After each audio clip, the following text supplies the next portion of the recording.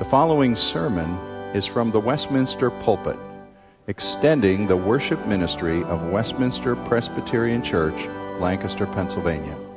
We are a local congregation of the Presbyterian Church in America. Please contact us for permission before reproducing this message in any format.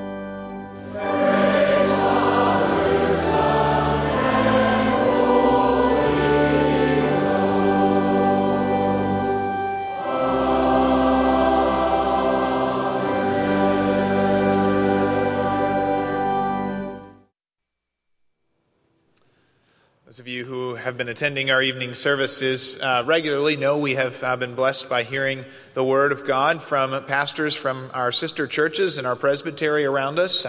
But we have in our own congregation John Hayward, who is something of a pulpit supply for our presbytery, I think, one of the go-to guys that many of our churches call on when they need someone to fill the pulpit. So we're so glad that John can come and bring the Word for us tonight.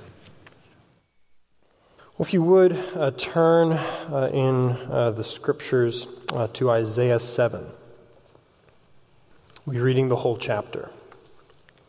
In the days of Ahaz, the son of Jotham, son of Uzziah, king of Judah, Rezin, the king of Syria, and Pekah, the son of Remaliah, the king of Israel, came up to Jerusalem to wage war against it, but could not yet mount an attack against it.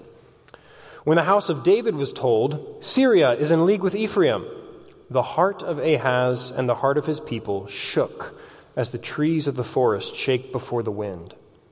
And the Lord said to Isaiah, "Go out to meet Ahaz, you and Shir-Jashub your son, at the end of the conduit of the upper pool on the highway to the washer's field, and say to him, be careful, be quiet, do not fear.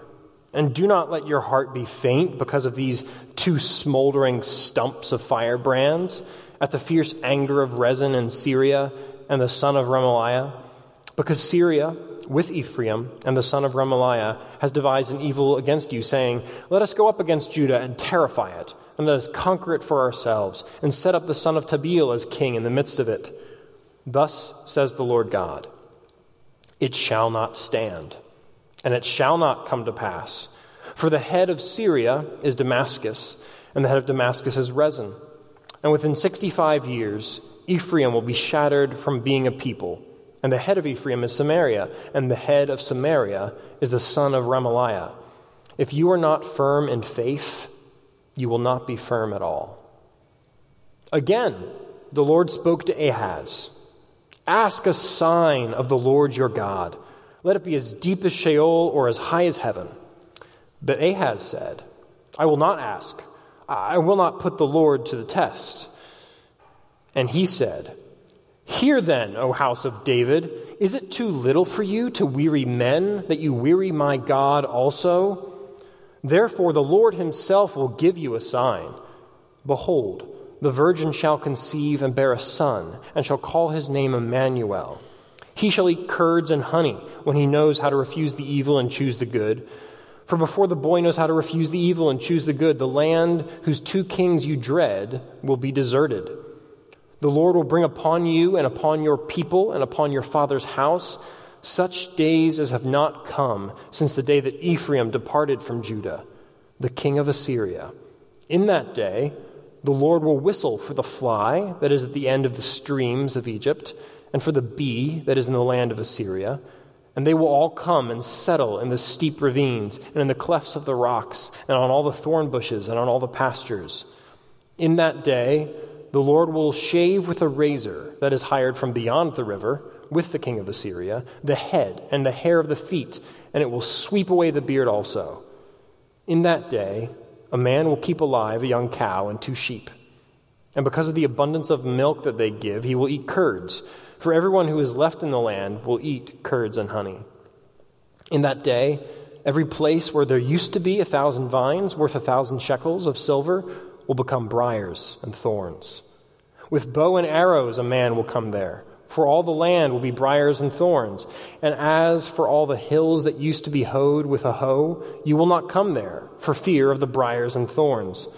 But they will become a place where cattle are let loose and where sheep tread. The word of the Lord. Let's pray.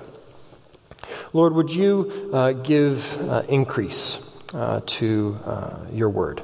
Would it be fruitful in us? Would it change us? Lord, I just ask that you would do this for our good and for your glory. We ask in Jesus' name. Amen.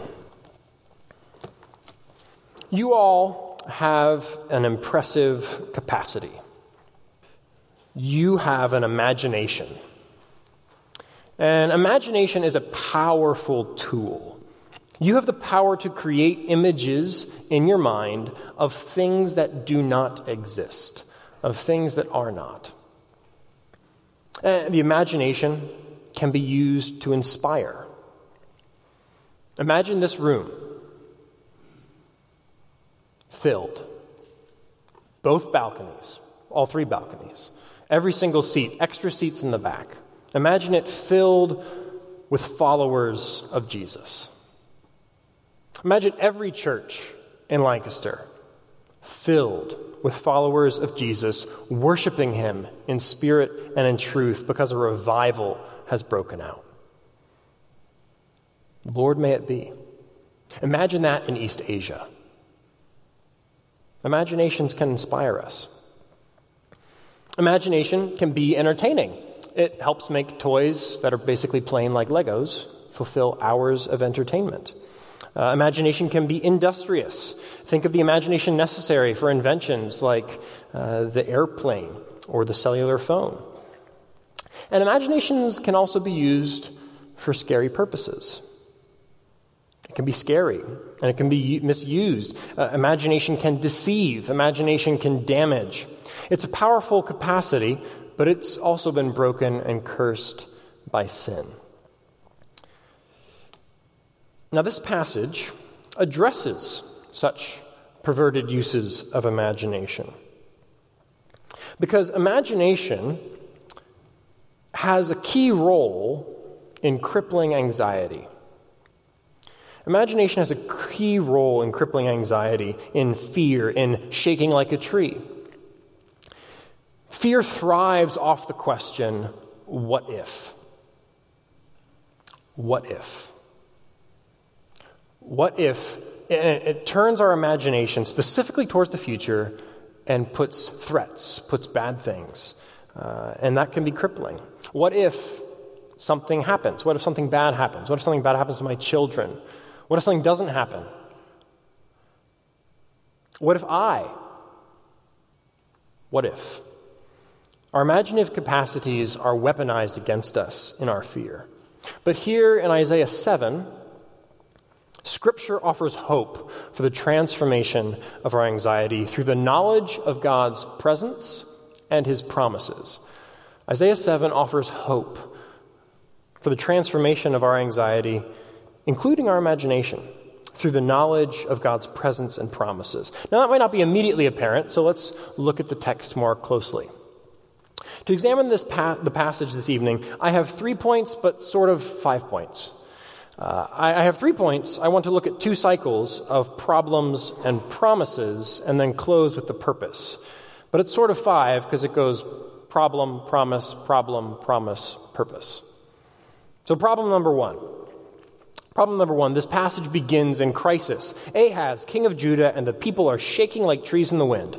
They are afraid for their lives because the northern kingdom of Israel under Pekah and Rezin, the king of Syria, have allied themselves and are marching to Jerusalem. And these 2 kings forged an alliance, historically we know this, to resist the power of Assyria. And whether they are just pressuring Ahaz to join them against Assyria or they just want to eliminate another regional power, we're not sure.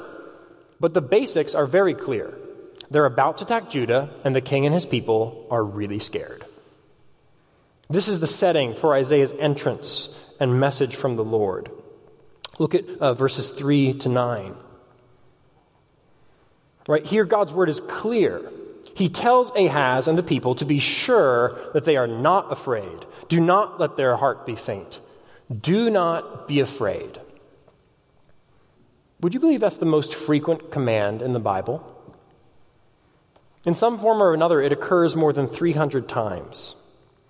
It's also a unique kind of command, because who wants to disobey that command?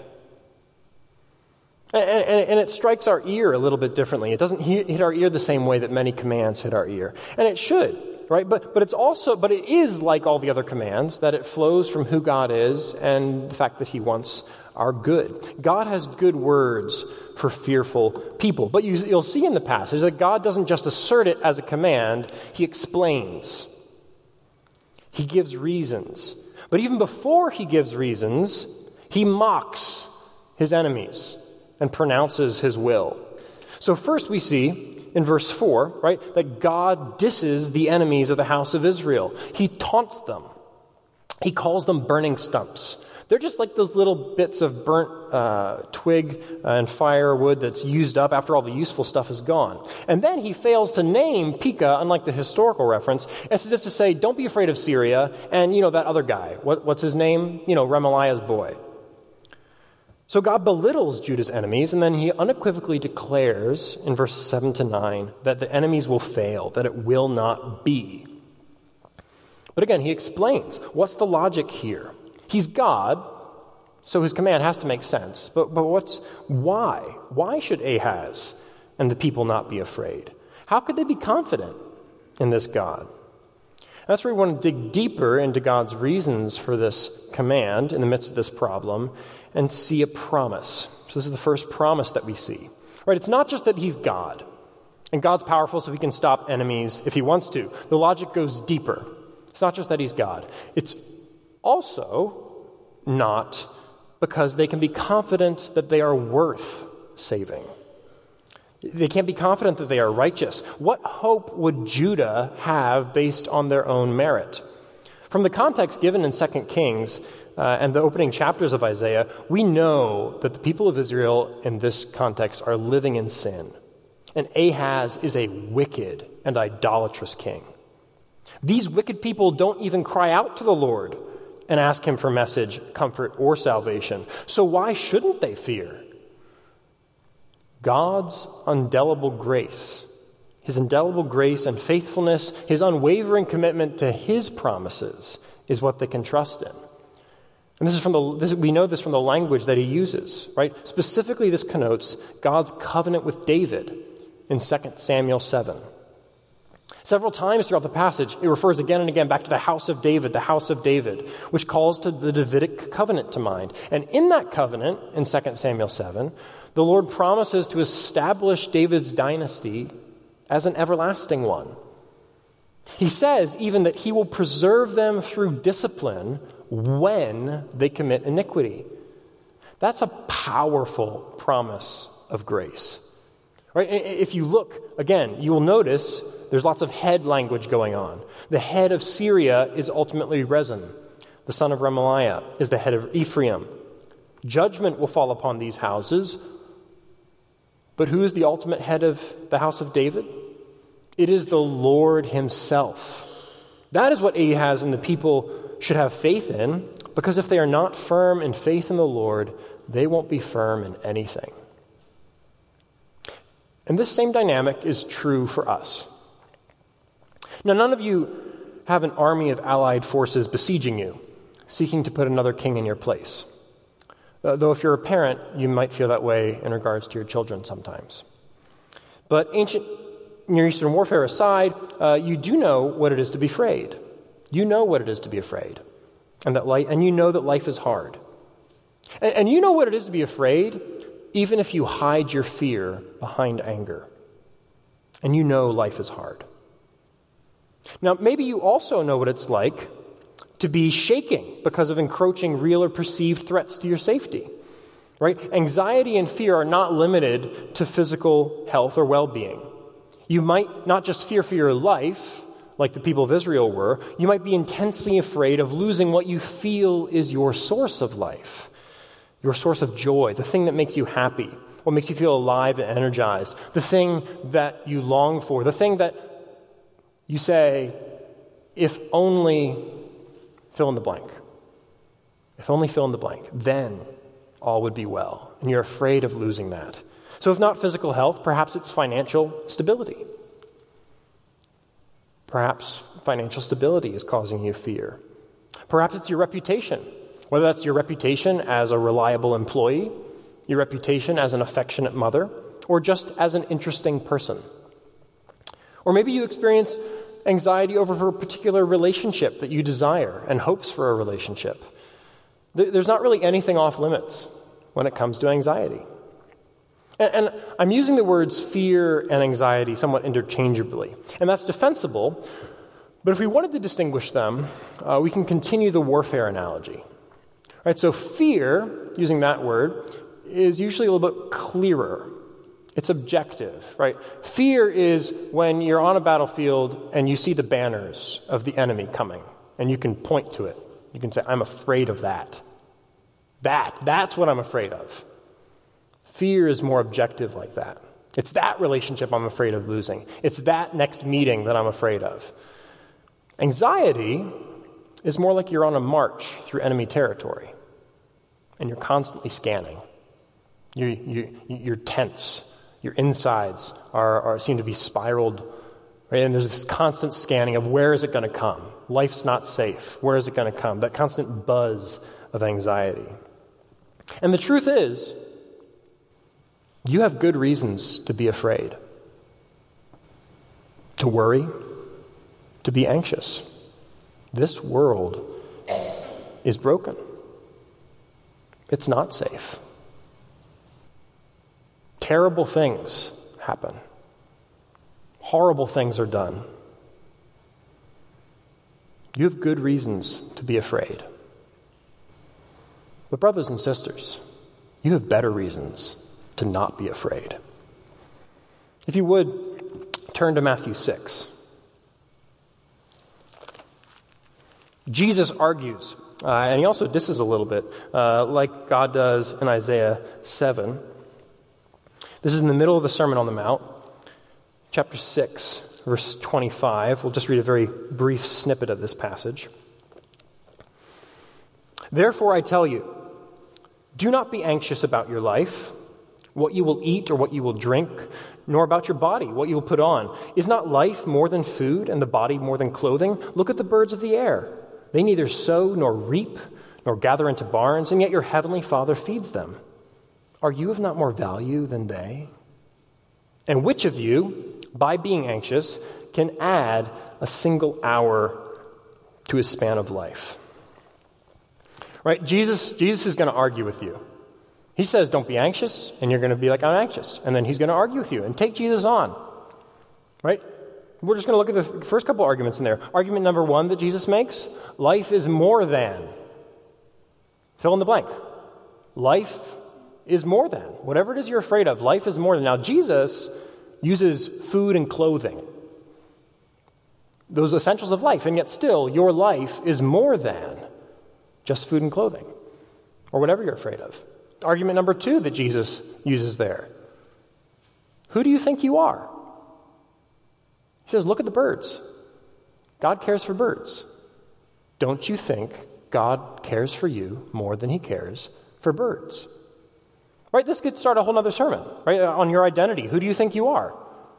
Do you think that God cares more about you than he cares about birds? And then Jesus has a nice clinching argument with a little bit of dissing going on, kind of saying, what good does it do? Does your anxiety actually accomplish anything? Is it an essential part of your strategy for life? What good does it do? See, we need to remember this to argue with the messages we tell ourselves of overwhelming fears and anxiety. And that message of anxiety, David Powelson has broken into 2 things. He says anxiety says, 1, life is hard, and 2, I'm alone. Only one of those is true. Life really is hard. Whether we're living in the light of threats from the world, others, or ourselves, life is hard, but we are not alone. So when we are afraid, and we will be, we should let that motivate us to run to God. So that's the message Isaiah has to God's threatened people in Jerusalem based upon his promises. What happens next? So if you look over verses 10 to 23, as we look at this second problem, there is clearly a problem. But it might be harder to immediately see what the problem is. But there is definitely a problem. God offers a sign of assurance He says, nothing's off limits. Anything. Heaven or earth, high or low. Ask for a sign. I'll give it to you. God will encourage and assure his people, but Ahaz demurs. He says, nah, I'm good. I'm okay. I wouldn't want to test the Lord. Now Ahaz's response is almost directly out of Scripture, right? It is wrong to test the Lord, but we have very good reason to suspect Ahaz's pious "I'll pass" on a sign from God. He's not really a savory character. You can look at 2 Kings 16. Right? In 2 Kings 16, he killed his son in a pagan ritual and is apparently willing to worship idols under any tree he can find. So, we're not going to dwell on this, but let's briefly pause and just wonder at God's grace and mercy. For the sake of his ancestor David, he offers this guy assurance and blessing. Our God is holy, holy, holy. We would write him off. Right? He's not like men. We would write off Ahaz. And like Jonah outside of Nineveh, just want Ahaz to get it. He killed his son in a pagan ritual. He's leading the nation in idolatry. But God is kind. But still, Ahaz demurs, right? His excuse is wrong. And it's not just that I'm convicting Ahaz on the circumstantial evidence of him being a good guy. We see later on in 2 Kings 16 that he's made an alliance with Assyria. He's made himself a vassal king. To protect himself from a local threat, he's enslaved himself to the great empire.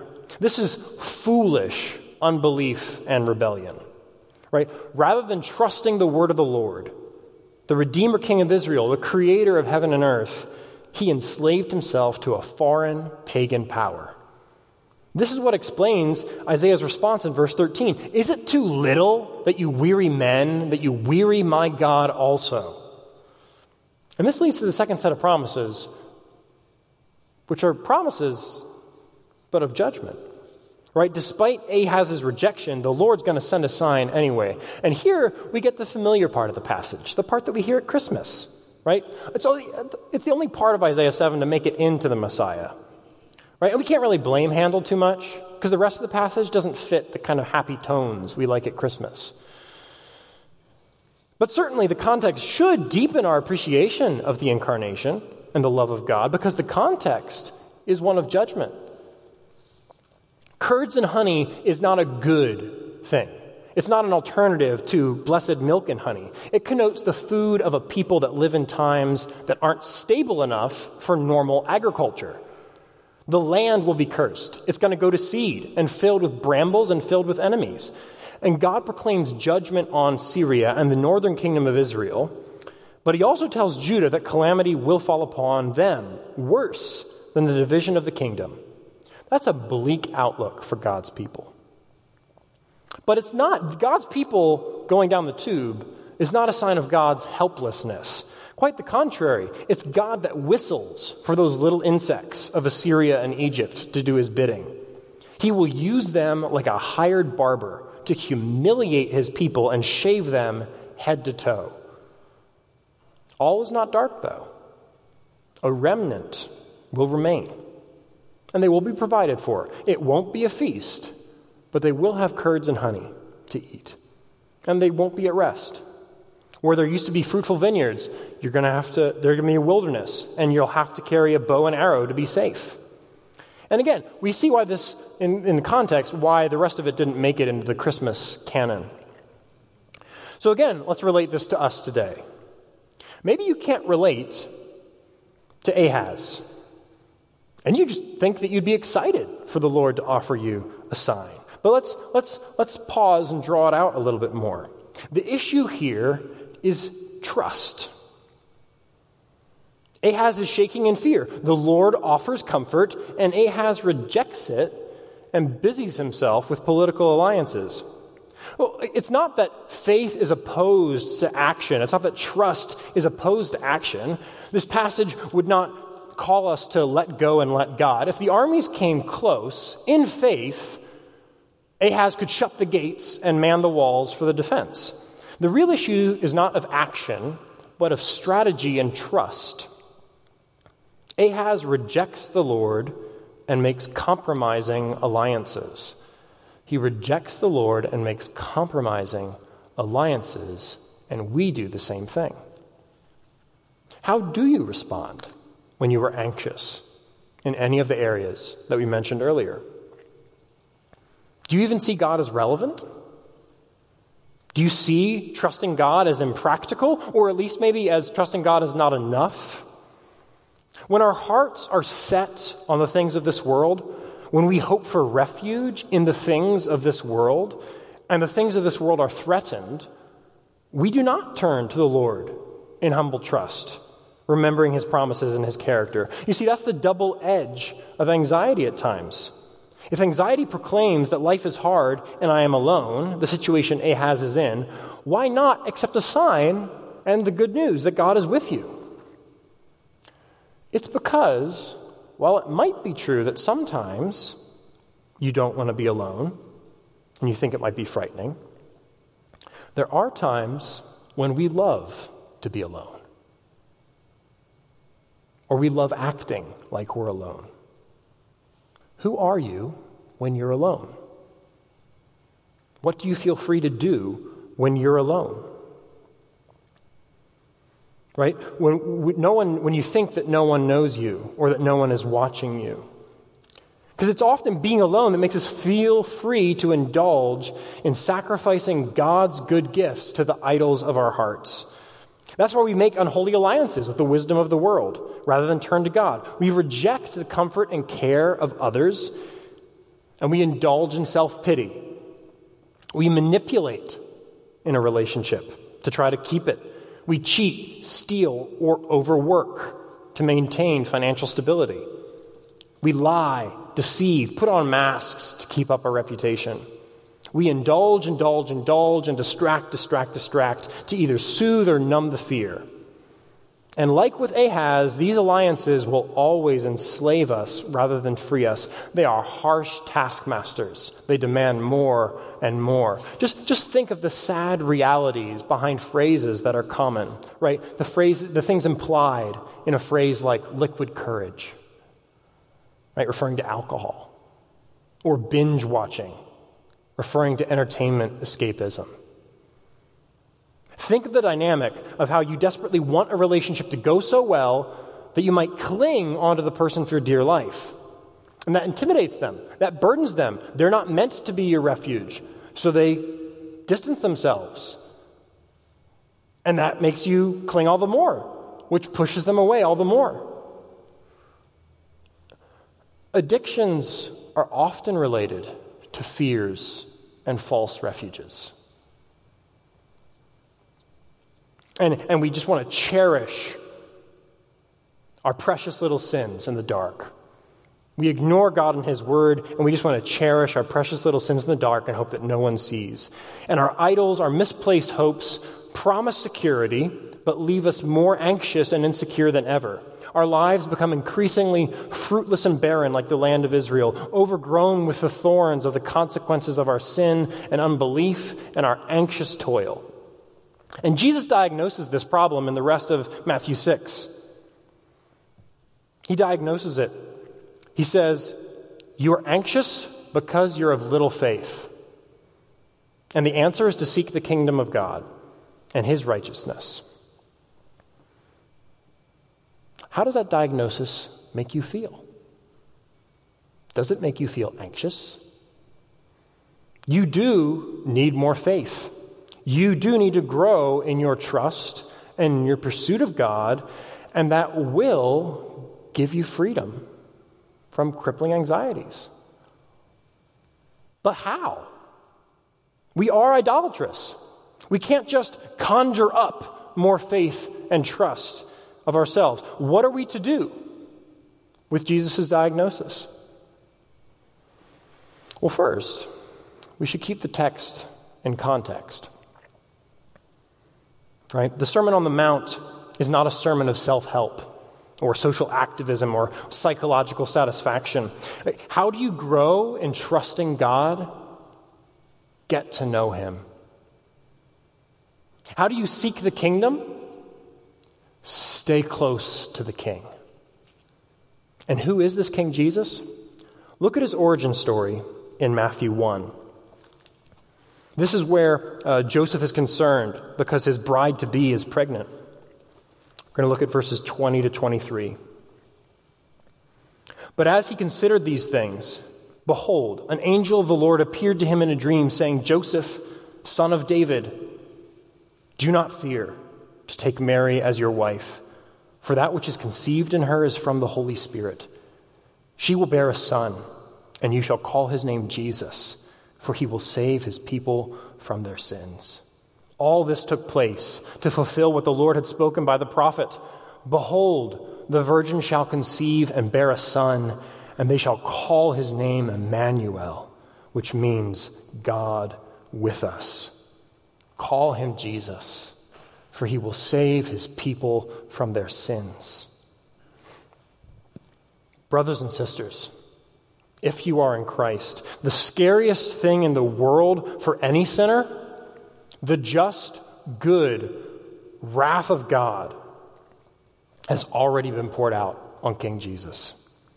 You see, you might not only identify with these fears of Ahaz the people, you might also be painfully aware that the fact that your disobedience, your foolish rebellion of seeking false hopes, leaves you no hope in yourself that everything's going to turn out okay.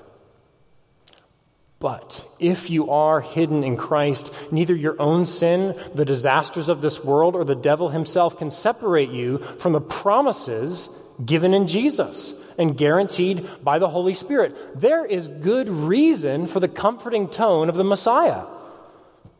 God sent his Son into the world to rescue us from ourselves. Praise the Lord that he does not abandon us in our restless unbelief. He will not wait for us to cry out or for our eyes to be opened for our desperate need for a sign from him.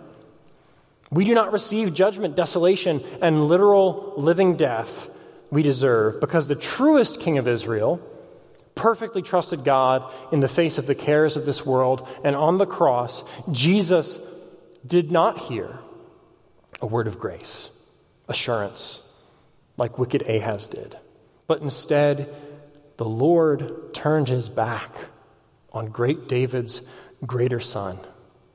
He turned his back on Jesus. Christ was left alone. The worst thing that could possibly happen in this world happened to Jesus, so we might be brought into fellowship with him. Christ was stripped naked from head to toe, humiliated, crucified outside of Jerusalem, surrounded by enemies, so we can enter God's presence with joy and honor. The judgment poured out on the cross is the reason for our trust and confidence that all things will work together for our good.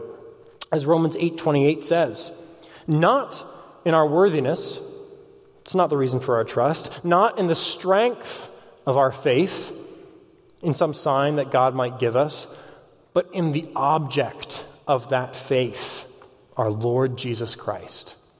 And this is the dynamic that makes Paul burst into praise in Romans 8:31 to 39. And Paul preaches it.